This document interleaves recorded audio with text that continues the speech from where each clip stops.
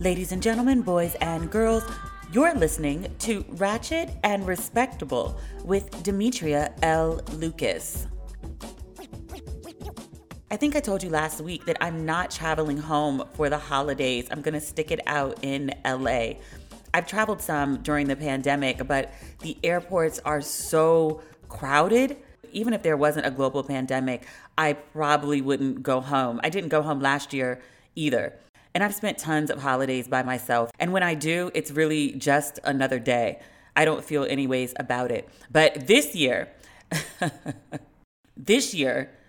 I found this lobster truck not so far from my house. It's called Lobsterdamus. They have the most beautiful, succulent looking, amazing lobster. I got 2 orders. I couldn't choose. There was this salt and pepper fried lobster with garlic noodles. And then there was another lobster that was just garlic and butter drizzle. And I wasn't going to choose, so I just got both. So that's going to be my Thanksgiving dinner. The other part of my Thanksgiving is putting together all the shipments for Ratchet and Respectable. I'm going to put the merchandise on sale next week. Just like last week when I asked that you follow my social media at Demetria L. Lucas, I'm going to announce the date sooner than later. I'll give you 24-hour notice. It's going to be at 1 p.m. on one of those days. This is my first foray into merchandising. Shout out to everyone who sells products online. If your site is beautiful and user-friendly, I know now the vast amount of work you've done on the back end to get it that way. I'm going to stay this merchandising life. I think I might have to stick with being a writer, y'all. I have help and we are getting this done right and proper, but y'all, and I'm happy to do it. No complaints. I chose this. But it's a lot. It's a lot that goes into it. So if you buy merchandise from a website, especially a small business, and it's effective and user-friendly and fast and done with a smile, understand those people are burning the midnight oil and doing the Lord's work for that to happen for you. There is so much that goes into this process. So I have a great episode for you this week. My friend John Murray is back. He's one of my favorite people on the planet, and my mother's too. My mother loves him, and he loves my mother. He calls her the queen. John's been on before, but if you didn't hear that episode, which you should go back and listen to because it's always a good time with us. But John and I knew of each other. We did an Essence Festival press junket one year and ended up sitting next to each other on the bus. And it was love after first conversation. He is a wonderful, fun, vastly knowledgeable man. John just has this encyclopedic knowledge of entertainment and pop culture that goes back for decades. If you ever tell him anything, if he ever reads anything, he never forgets it. He's also interviewed like everyone. I did celebrity entertainment very, very early in my career, and then I switched over to dating and relationships. But John has been in the celebrity world for maybe 20 years. He knows everyone. He's interviewed everyone. And for today, I get to interview him. There's so much going on in the culture right now with talent, artists who are battling with networks or streaming services or co-stars or the public. It seems to be a trend.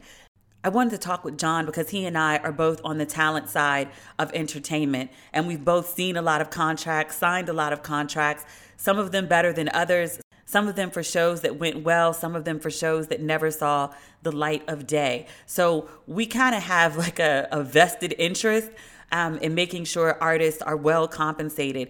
And we have some insight on how to handle conflicts that can sometimes come up between artists and networks or colleagues and things like that. And so I've told you about John and his social side, but let me give you his official bio. John Murray is a Washington, D.C. based American TV commentator, pop culture expert, media personality, and social media influencer. He's best known for hosting TV shows for the Travel Channel, Epix, and NFL Network, as well as appearing on cable news channels like CNN, HLN, and MSNBC. When I was in DC and I was doing HLN and MSNBC commentating, whenever I would show up to the green room, John Murray would be sitting in there waiting to go on. We've had the pleasure of being on the same show, but not being commentators in the same block. which I think would be amazing TV. That's just me. So without further ado, please welcome John Murray to Ratchet and Respectable. Hello. What up, my friend? How are you? Listen, even in unprecedented, perilous times, there's so much to be grateful for. Look, folks have their health, folks are alive, folks have their families, even if they might be distant this year, some people. As a man that loves to sleep, this season of life, I've never just woken up in the morning and just been so grateful to wake up in all the days of my life. Yes. What are you doing for Thanksgiving? I will be in the house with my mom, and we're doing a family Zoom, which will be fun. She's very excited about that because that's giving her a reason to kind of put on some fancier clothes and some makeup for a change. Though sometimes I'll take her out on Sunday errands and she gets a little jazzy, you know. It's going to be a rainy day in the Washington, D.C. area, and so I'll be chilling after the family Zoom. I love it. I also have a family Zoom, which I'm really excited about because my parents are in D.C. and then I've got my dad's side in Mississippi, and then there's a bunch of us out here in California too. I have a Thanksgiving menu. I found this amazing downtown food truck, salt and pepper lobster and garlic lobster with garlic noodles. It sounds delicious, but you couldn't find a turkey anywhere in L.A.? I don't eat turkey. Oh, God. I haven't had meat in over 20 years. I forgot. And you still haven't had a cocktail, have you? Oh, I have cocktails. I just don't have meat. Oh, okay. So you backslid into the libations. I backslid into the libations like over a year ago. I should have known that would have came calling again. But friend, I want to talk to you about all the entertainment things that are going on right now with like Dave Chappelle and Janet Hubert and Monique and even Shonda Rhimes. There's so much going on with people battling with networks or streaming services, and some of those people we support wholeheartedly, and some of those people not so much. And I'm trying to figure out like what is the difference there. Dave Chappelle came out yesterday, and he said that he actually said on Saturday Night Live when he hosted a couple weeks ago that Chappelle's show was running on Netflix, and he wasn't seeing a dime from that, which people were very surprised by. And then yesterday he said that he went to Netflix and he was like, I'm not very happy with this arrangement. And Netflix has a huge deal with him, I think $60 million or so. And Netflix was like, you know what, Dave, we want you to be happy. We want to do good business with you. So they pulled Chappelle's show from the streaming platform, which is kind of unheard of. Very unheard of. Listen, I did an interview back in September with a TMZ podcast called Piece of the Pie, where I talked about my concern in seeing that I didn't believe that Hollywood saw the value in black men. And the whole piece was centered in this idea that in the hosting space, which is what I'm in, there are only like a safe 6 of black men that have every single job. And I'm not going to spend too much time there, but I'm using that to set up the fact that Netflix as a streaming platform clearly sees the value in Dave Chappelle. Dave Chappelle has one of the most groundbreaking deals as a talent at Netflix. It's a huge double digits in the millions. And so he's done these 3 specials for them. The specials broke records for Netflix. Clearly, they're engaging him in future business. And them licensing the Chappelle show and getting the algorithms of the streaming from that clearly doesn't match up to what they get by these specials and this original content that he's creating for them. So the fact that they took that off, it speaks volume of the value that they see in Dave Chappelle. And I really hope that more black men, more people of color in general, will be able to be in positions where we can say what we want, have the value that people will make decisions, even when uncomfortable, to benefit us, and can move the needle forward to also help other people in the way that he's educating people about these bad deals that you can get early in your career. I watched Unforgiven late last night, and Dave is just like a master storyteller. And he was like, when I signed this deal with Comedy Central, I was 28. I was married. I had a young kid. Like, I was desperate. I needed money. Entertainment contracts are notoriously tricky. He was like, the layperson reading them, you have to hire a lawyer to understand what all these terms mean. Streaming, when he signed that contract, didn't exist. He talks about himself, but I think a lot of people out here may not be as vocal. They don't have like the power of a Dave Chappelle, but a lot of people are in really bad deals where like their face is everywhere, but they ain't making no money on it. Exactly. And he focused on a word, and it's a word that had always been my favorite word, even before I got into the music industry. So growing up in church, I would sometimes go to these live gospel concerts, and someone would come out and do audience prep before the concert would start. And they would say, your applause, your likeness, everything that we use in this concert, we can use in perpetuity. Perpetuity. And if I ever went to a concert and they didn't use the word perpetuity, I'd be mad because it became like that it was like a bit for me. I had to hear that word when I went to events that were recording.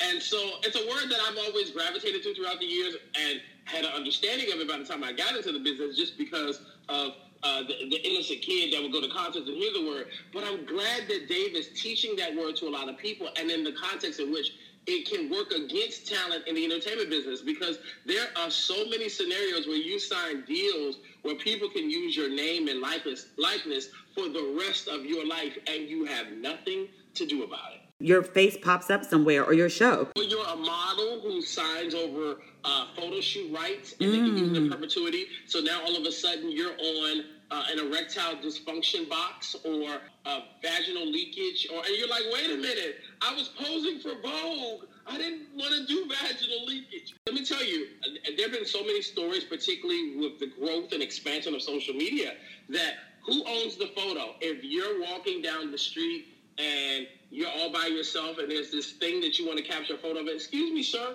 can you take this photo of me? The person who takes the photo actually owns your photo, even without you signing those contracts into perpetuity. So there's a lot that we can unpack, but I do think that Dave Chappelle really has enlightened the audience to the struggles of a talent in a way that I don't think a lot of other people who have been griping about various aspects of the entertainment industry have been effective in conveying similar messaging. I have a question, so I want to be like devil's advocate, because there are a portion of people who watched Unforgiven or heard about, Dave Chappelle's back and forth with Netflix and HBO Max, and they're like, yo, this is a millionaire who doesn't need the money, complaining about millionaire problems, wanting more money. Like, why should I care? Well, I say to anybody who has felt not valued on their job, invalidated in their professions, anybody who ever felt like their gift, talent, or skill set was overlooked or taken advantage of, you should have a level of empathy for what this man is saying. He's not asking you to make him richer. He's just asking you not to support content that's making a corporation richer, and his family, his kids, his grandkids, the generations to follow him will never benefit from this art that he created in a pure place, but he has never been able to necessarily eat off of it. And so if you want to be valued in your life, if you want to make sure that you're aligned with being treated the way that you're worth, then maybe you should heed the request of a talent that you follow, that you enjoy, that you consume, and not necessarily partake in his reruns on platforms that are benefiting a huge conglomerate and not him directly. A lot of people have great sympathy for Dave Chappelle. They feel him, they see him, they want him to win.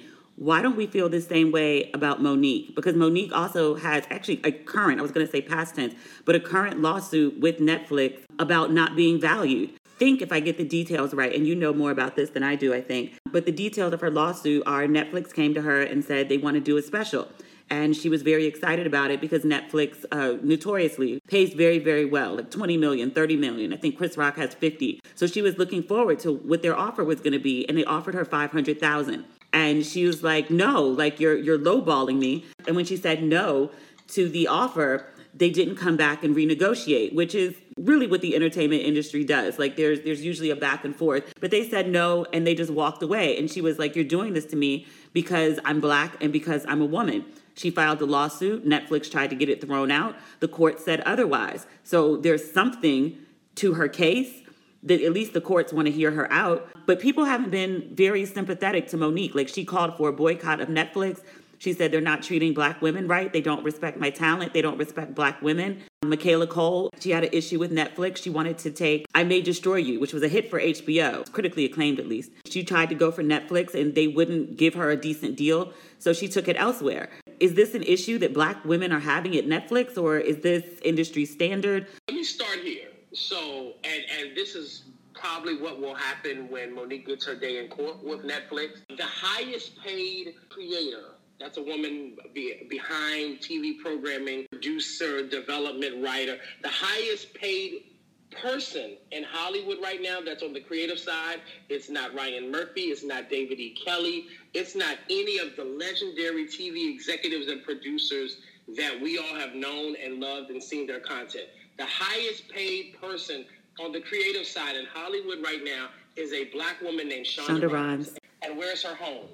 Netflix. A black woman is the highest paid creative in all of Hollywood, and it's because of Netflix. And so when you look at that and that scenario alone, it completely eradicates everything that Monique is saying. Now, Netflix, as it pertains to their comedy offers, it really comes down to algorithms. Streaming platforms benefit by people getting subscriptions and then watching the content. New subscriptions is what pushes them to continue to do deal and expand the options that they offer to the consumers. So when Monique was in talks with Netflix to go do a comedy special, they came to scout her special because they come and see what is it that you're going to be offering in this special. Now, let's get us the idea of what you have for us. They went to scout her special at her own admission at a comedy club. And I've actually spoken to some of the people at Netflix that said the comedy club was not sold out. When they went to scout Dave Chappelle, whose first deal was a reported $60 million, and when they went to scout Chris Rock, whose first deal was a reported $40 million, they went to scout them at arenas. So who's going to bring the unique viewers and enhance our algorithm? Who's going to get us more subscribers at Netflix? The person who has people in arenas or the person who can't sell out a comedy club? So a lot of Monique's argument about Netflix, and it's a conflated argument that she and that husband of hers have been perpetuating, is that I should get deal offers based on all the awards that I won for one movie. But that was an award for acting. And if she had not ruined her acting career, maybe the offers that she would get as an actress would be in line with all the statues that she has on a mantle at her house. But as a comic, we haven't heard Monique tell a joke in about a decade because all we see from her is ramblings and anger and lashing out and the tearing down of successful black people. Oprah Winfrey, Tyler Perry, Lee Daniels, Will Packer, Kim Whitley, Sheryl Underwood, Lottie Dottie, everybody.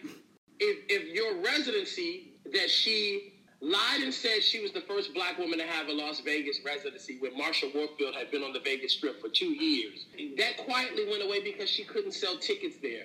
It was such a dismal failure that the whole club in the SLS Hotel has closed down. So I say all of that to say that if Monique could put the energy into complaining and griping and filing frivolous lawsuits into the art, because she is a talented actress.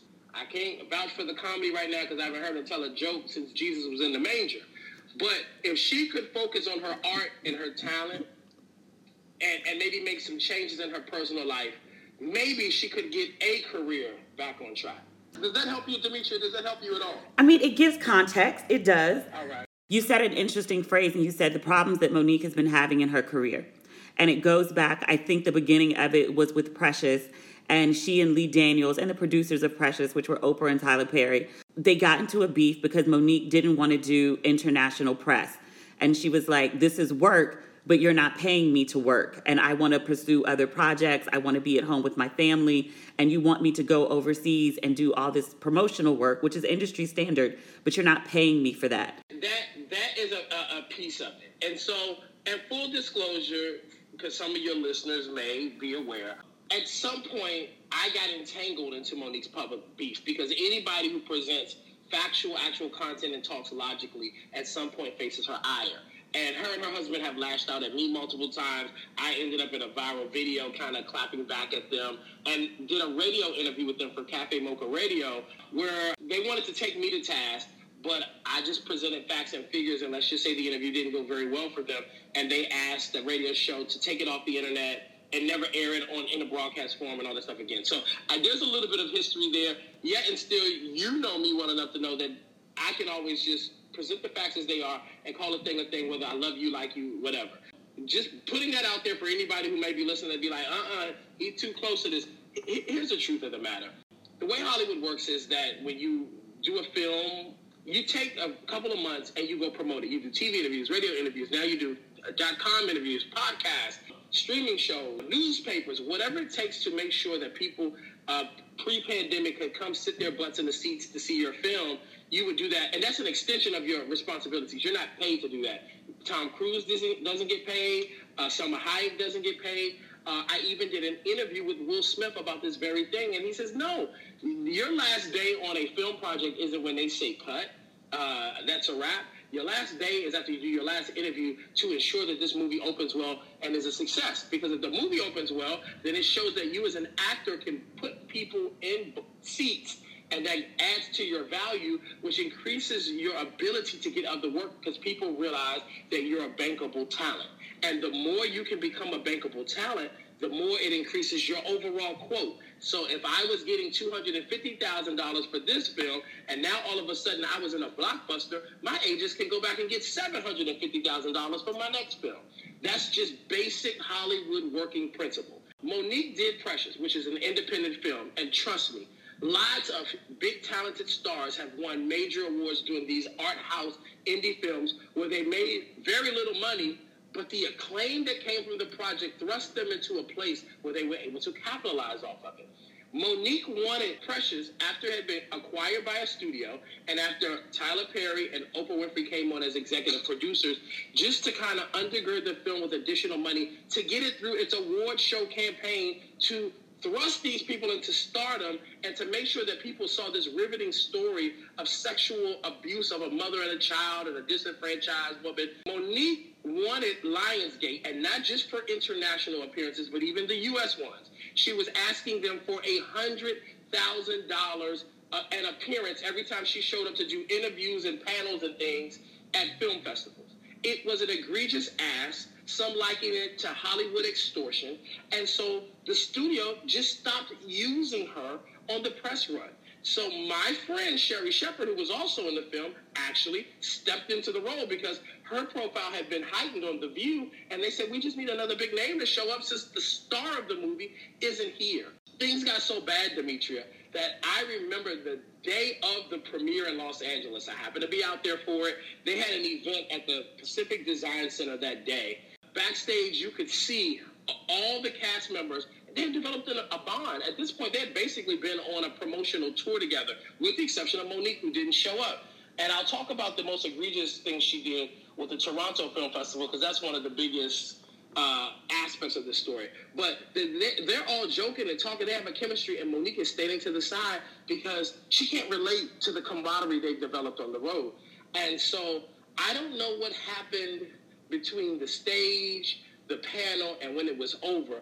But all I know is I was walking to the car service that had brought me to the event, and I heard the two executives from Lionsgate say, when we are done with this film, she'll never work at this studio again. So that had nothing to do with Tyler or Oprah or anybody. The powers that be were so disgusted by all of her actions throughout the course of promoting this movie, they had vowed they would never work with her again. Well, taking it back a little bit, a lot of big films are launched at the Toronto Film Festival. So the beginning of a film, like let's say A Bell in Brooklyn becomes this wonderful film, you would launch it historically at Sundance. And then a studio says, oh my God, this is the best indie film we've ever seen. We're going to pick it up and put it in theaters for you. And then they're like, oh my God, it's critically acclaimed. There's Oscar buzz for Demetria's film.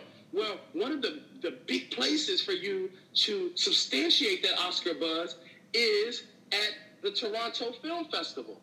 So Mo'Nique decided she did not want to go to the Toronto Film Festival to promote the film, which was majorly taboo.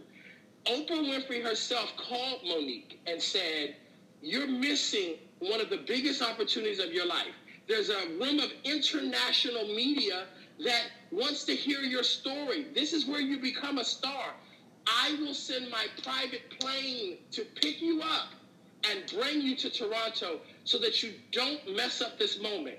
And Mo'Nique told Oprah Winfrey, baby, my husband told them people what it would take for me to get there, and they're not willing to do it. So I'm sitting in the bed, eating bonbons, watching Curious George with my twins, so I'm not going to be able to come.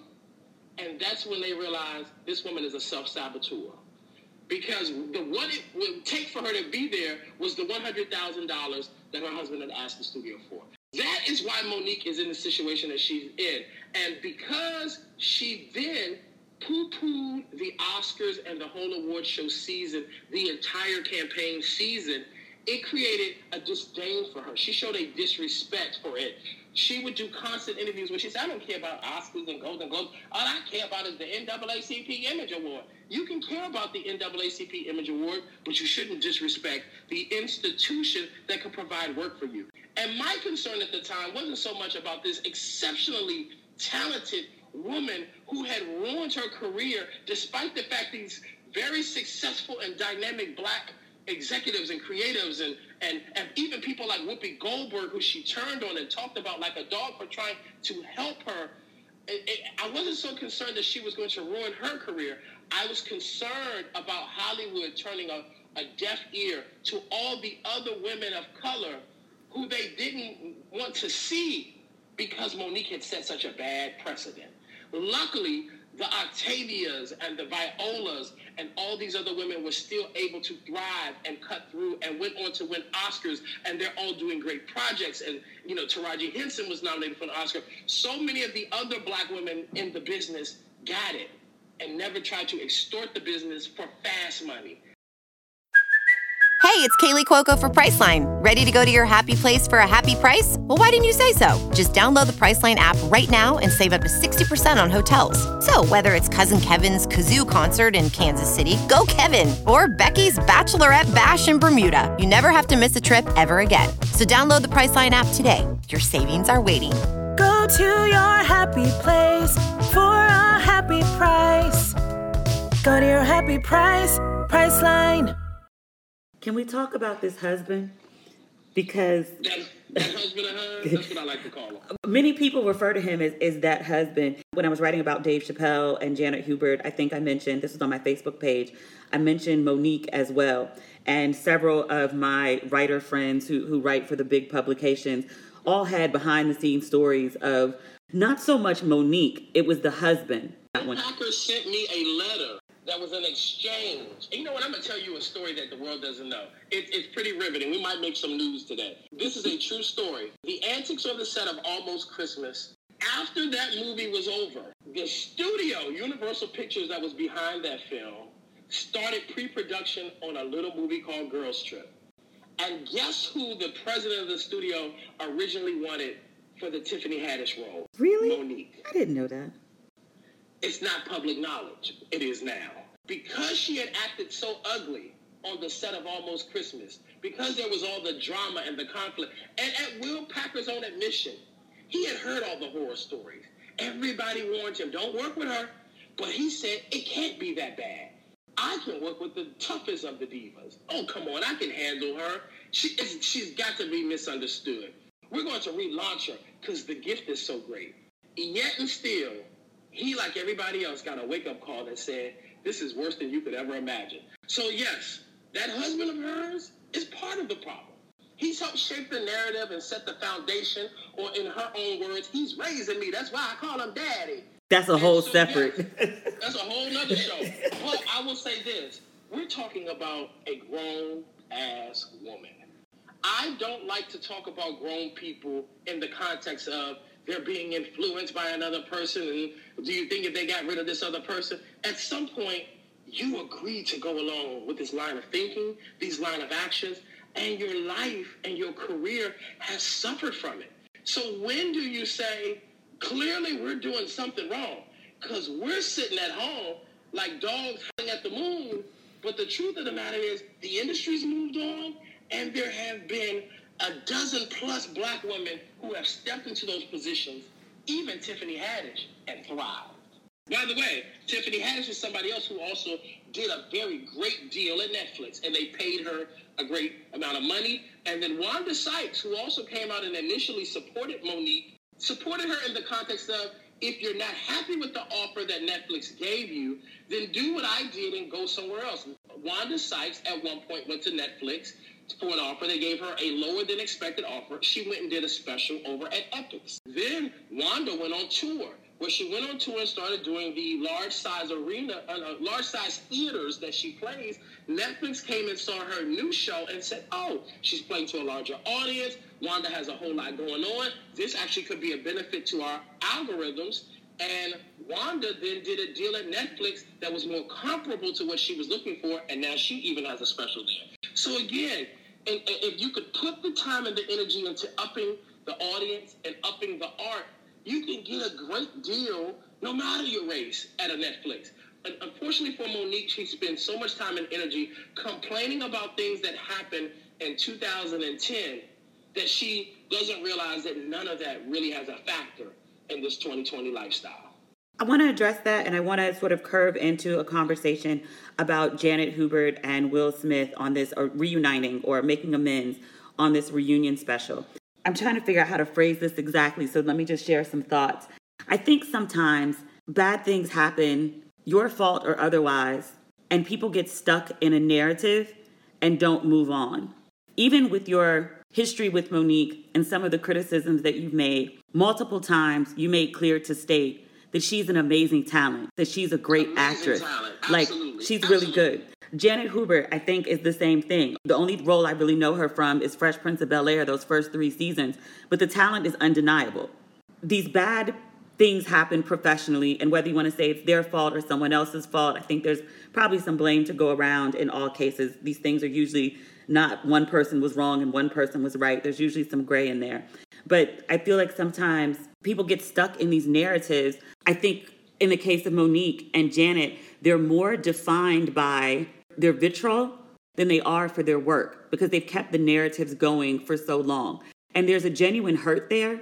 There's genuine pain. So I don't want to dismiss their anger or their experiences. I'm definitely not saying get over it. How do you get through that and redefine yourself into someone else, and not just be defined by your bad experiences? This is a great question that you presented, and it also will be a great setup as we transition into Janet Hubert. So let me give you some examples of people who have faced very similar situations and how they've handled things. And the first one that comes to mind is the comedian actress Kim Coles. Kim Coles was on the very first season of In Living Color, and Keenen Ivory Wayans fired her.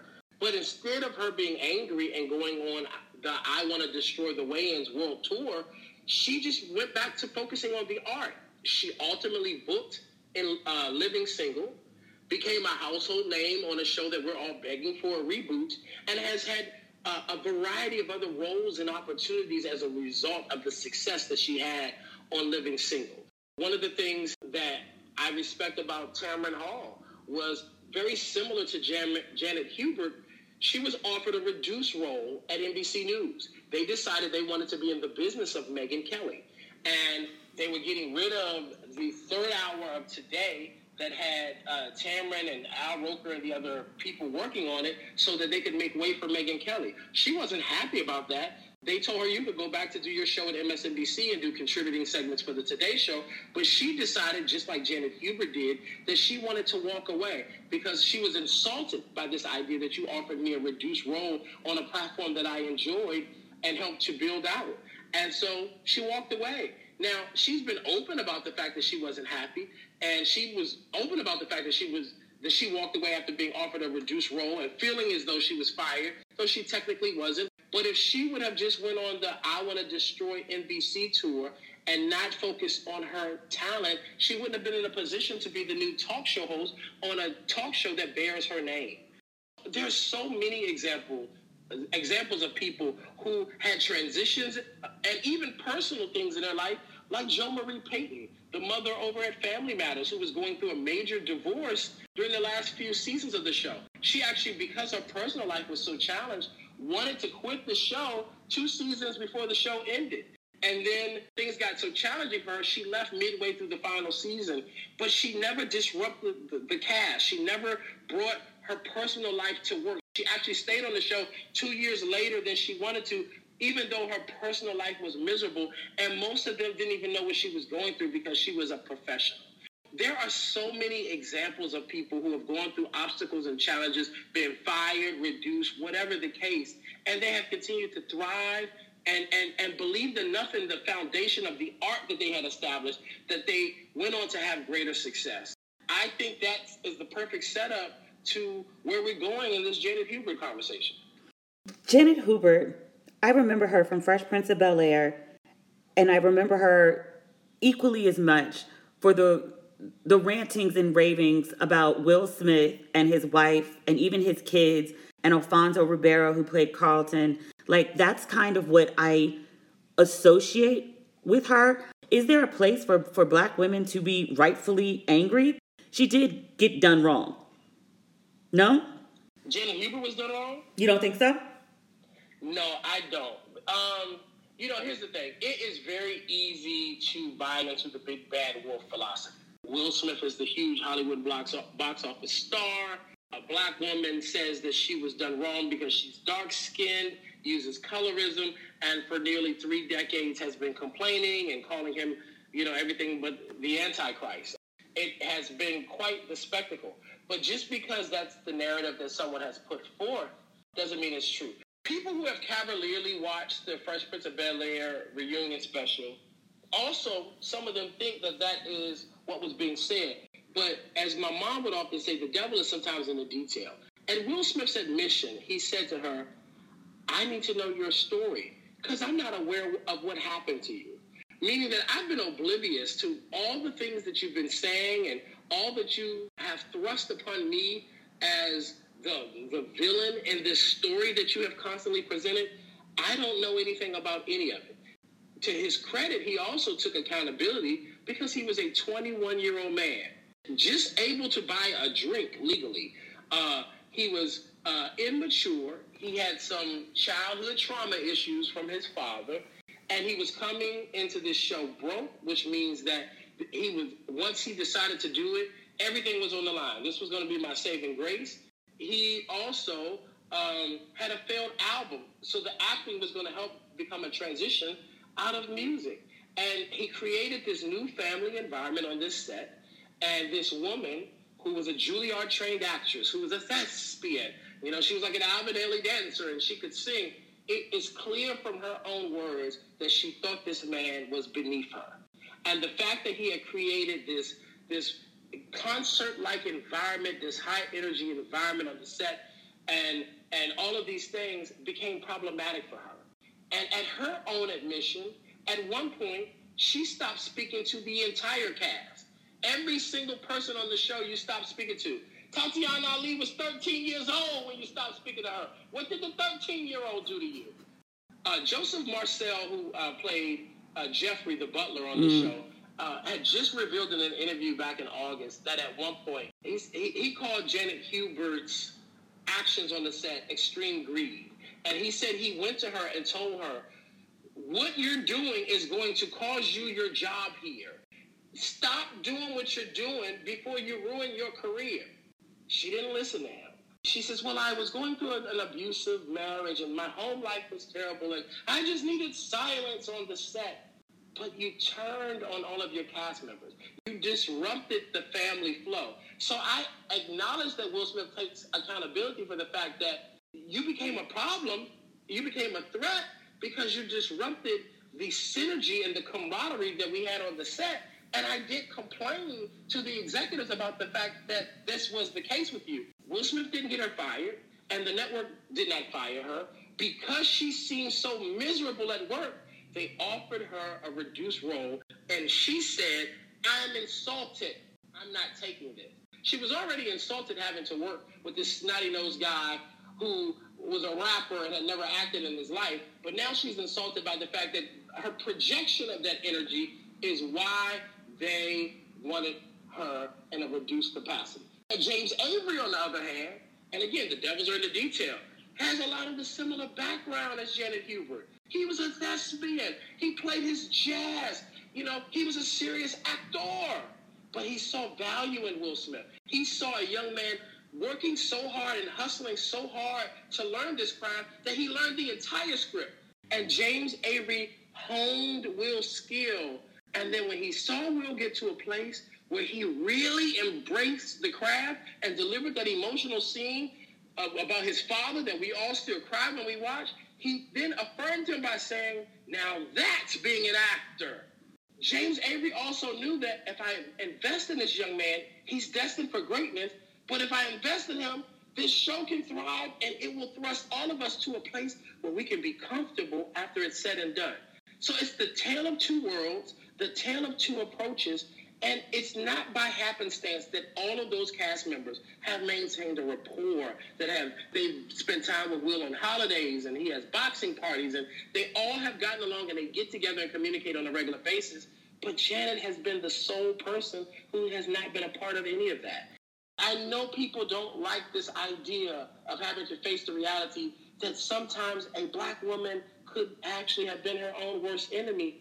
But if you've watched Janet Hubert online, and not just the things she said and done to Will Smith, and listen, this is a woman I've interviewed in my career. This is a woman, I have her book that she wrote about him. I've read the book. She has said vicious, vile, and vulgar things about him. It's easy to fall into the narrative that the big box office star did something to this woman because he went on to greatness and she just complained for 30 years. But I also implore people to not completely buy into that narrative that she was blacklisted, she never worked it. This woman has at least 30-some credits on her IMDb, which is one of the platforms we go to see where people work in Hollywood after The Fresh Prince of Bel-Air. I saw her because at one point I was into the soap opera, One Life to Live, you know? And she was on that show for a bunch of episodes. So this woman worked after The Fresh Prince, but I can understand why a lot of people probably were gun-shy on hiring her, because if you follow her on social media and you saw these rants and rages that she had, why would you want her on your set or in your professional environment? I say she was done wrong because she left the show. It was big conversation at the time because everyone loved Aunt Viv. After she leaves, Will Smith does this interview and he says that she wanted it to be the Aunt Viv of Bel-Air, and he paints her as difficult on set. He seems to have taken first jab in the media. Her version is he's this Hollywood star who's now painted her as this difficult woman. So it made it hard for her to work. She wasn't able to take care of her family. It really affected her life, according to her. Someone says something about you publicly, do you not have a right to respond to them? Do you not have a right to defend yourself? Yes, you do have a right to defend yourself.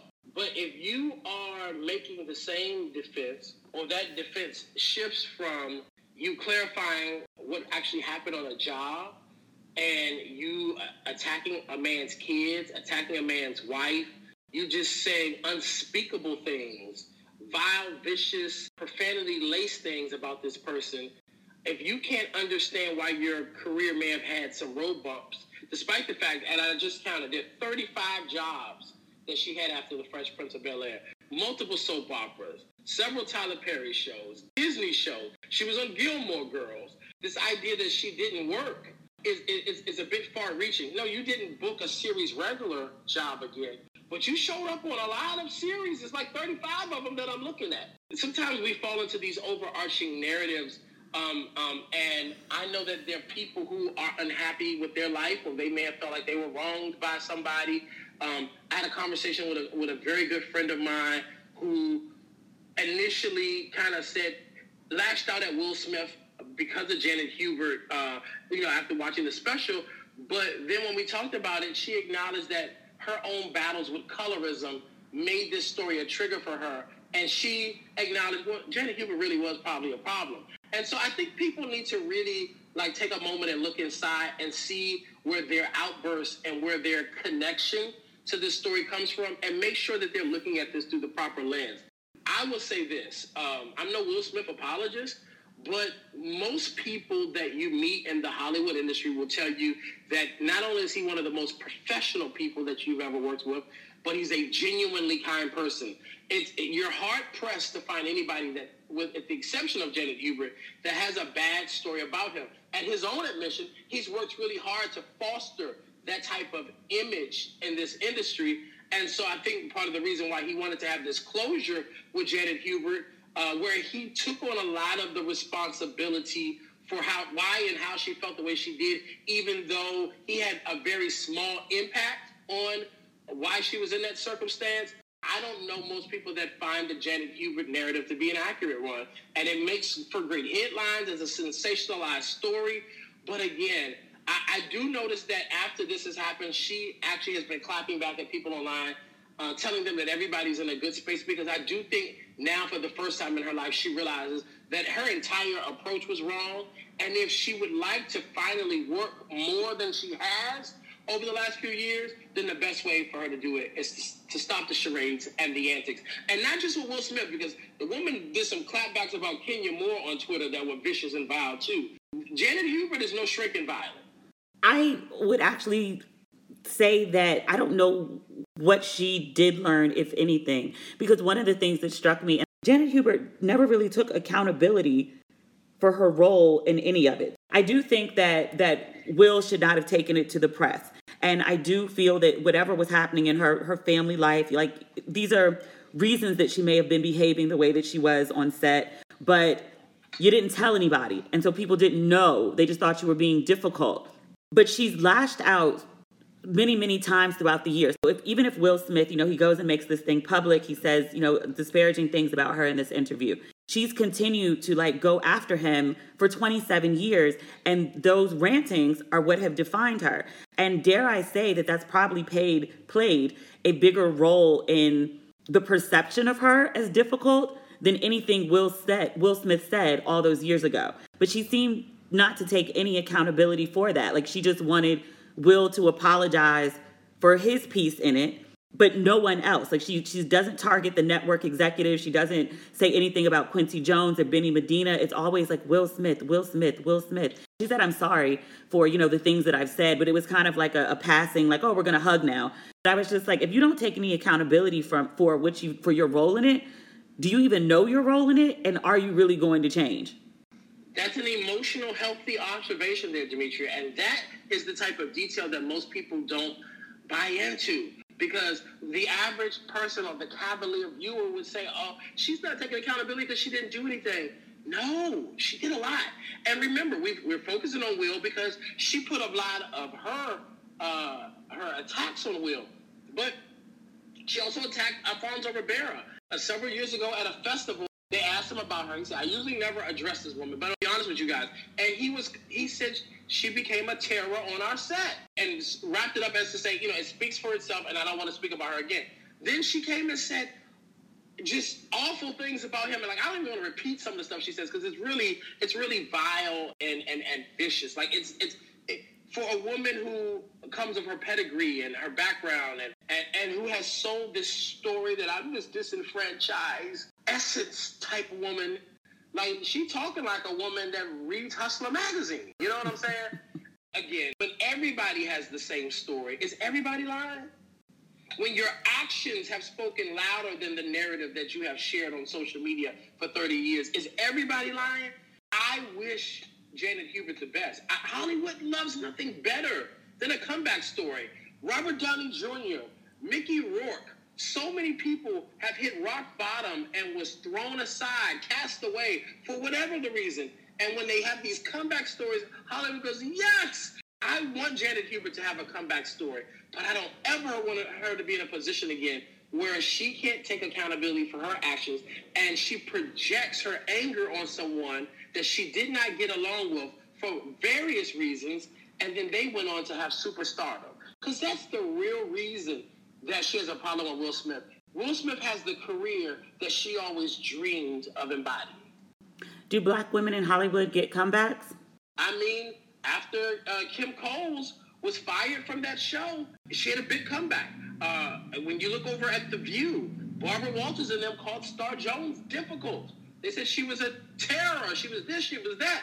And Star went on to do other great things in television. And let's also be clear here. Katherine Heigl is a white woman, a blonde-haired, blue-eyed white woman. And she was difficult on the set of Grey's Anatomy. And because of a black woman, she got fired. And because of a black woman, I think she asked off the show. But then it was made known that she was difficult on the show, and it impacted her ability to work. We're in a business now where there is a surplus of talent.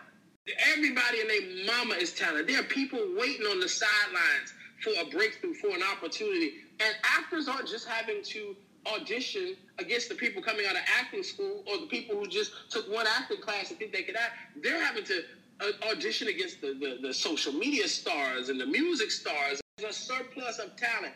People don't want to put up with difficult in the way that they used to. It's just not something that folks want. And if you don't think it's a real thing, ask the Ellen DeGeneres show. why their ratings are down and why they're getting all the bad press. You could be a rich white woman with an accomplished career, and if people have had enough of you, they will expose it and you will face the impact of it.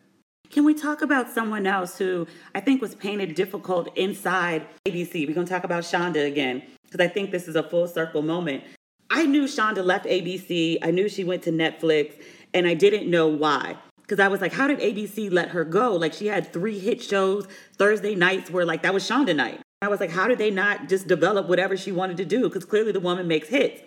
Shonda did this interview with Hollywood Reporter, and it was the first time that she talked about her departure from ABC. You know, she already said that, you know, she was feeling like overwhelmed. She was doing a lot, but she was determined to push through because ABC was what people associated with her. ABC was her home. She was kind of comfortable, kind of not, but not comfortable enough to move. So I guess her sister and her sister's kids and their nanny were in town, and they wanted all access passes to Disney World. Shonda called and said, hey, I know I've had some passes. Can I get a few more? And again, this is like their $2 billion brand.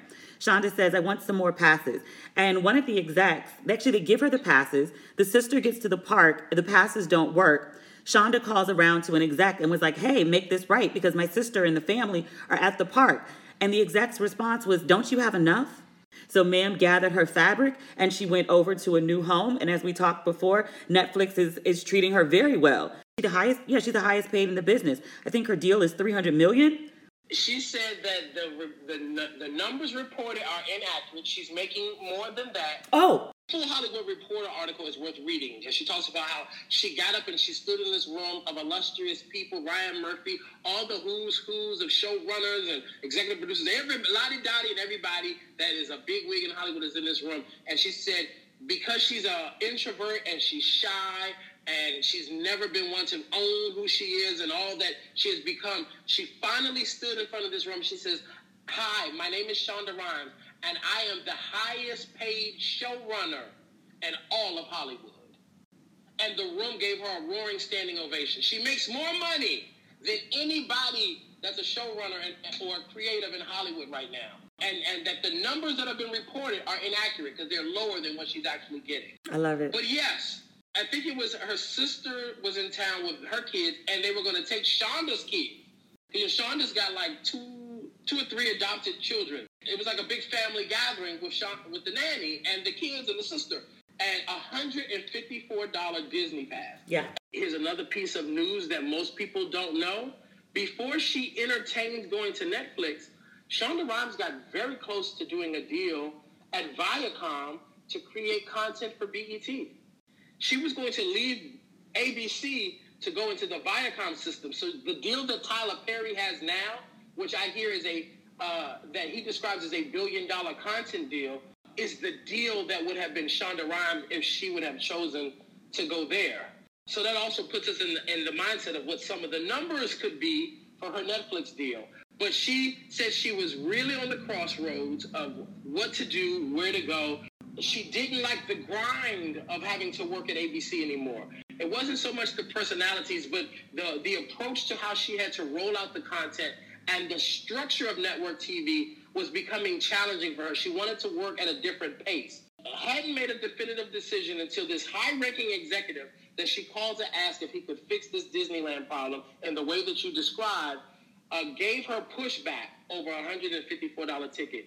And I love it that she used her power and said, you've disrespected me because I have made this network so much money that the great-great-great-great-great-great-grandkids of anybody connected to a Disney era is going to live off of my shows and my content. You know, Grey's Anatomy has just stepped into the milestone of being the longest-running medical drama on TV, and it's close to being like one of the longest-running overall shows on TV. And so she's created this juggernaut and so many successful spinoffs, and you can't even honor me by making sure my Disney Fast Pass works fine? Yeah, I'm out of here. Peace out. Yeah. I love her for that. I love her for that. It's true power. And here's the thing. Hollywood is not a perfect industry. And for every Dave Chappelle and for every Shonda Rhimes that are making strides and that are in positions of power, there's still so much work to be done. And there are some real people in this business that face hardships and that have been discriminated against and that have been overlooked and are still trying to overcome. There aren't equal opportunities for talent of color in the way that we see our white counterparts get in this business. And so the victories of a Shonda and the victories of a Dave Chappelle don't negate that there's still so much to be done.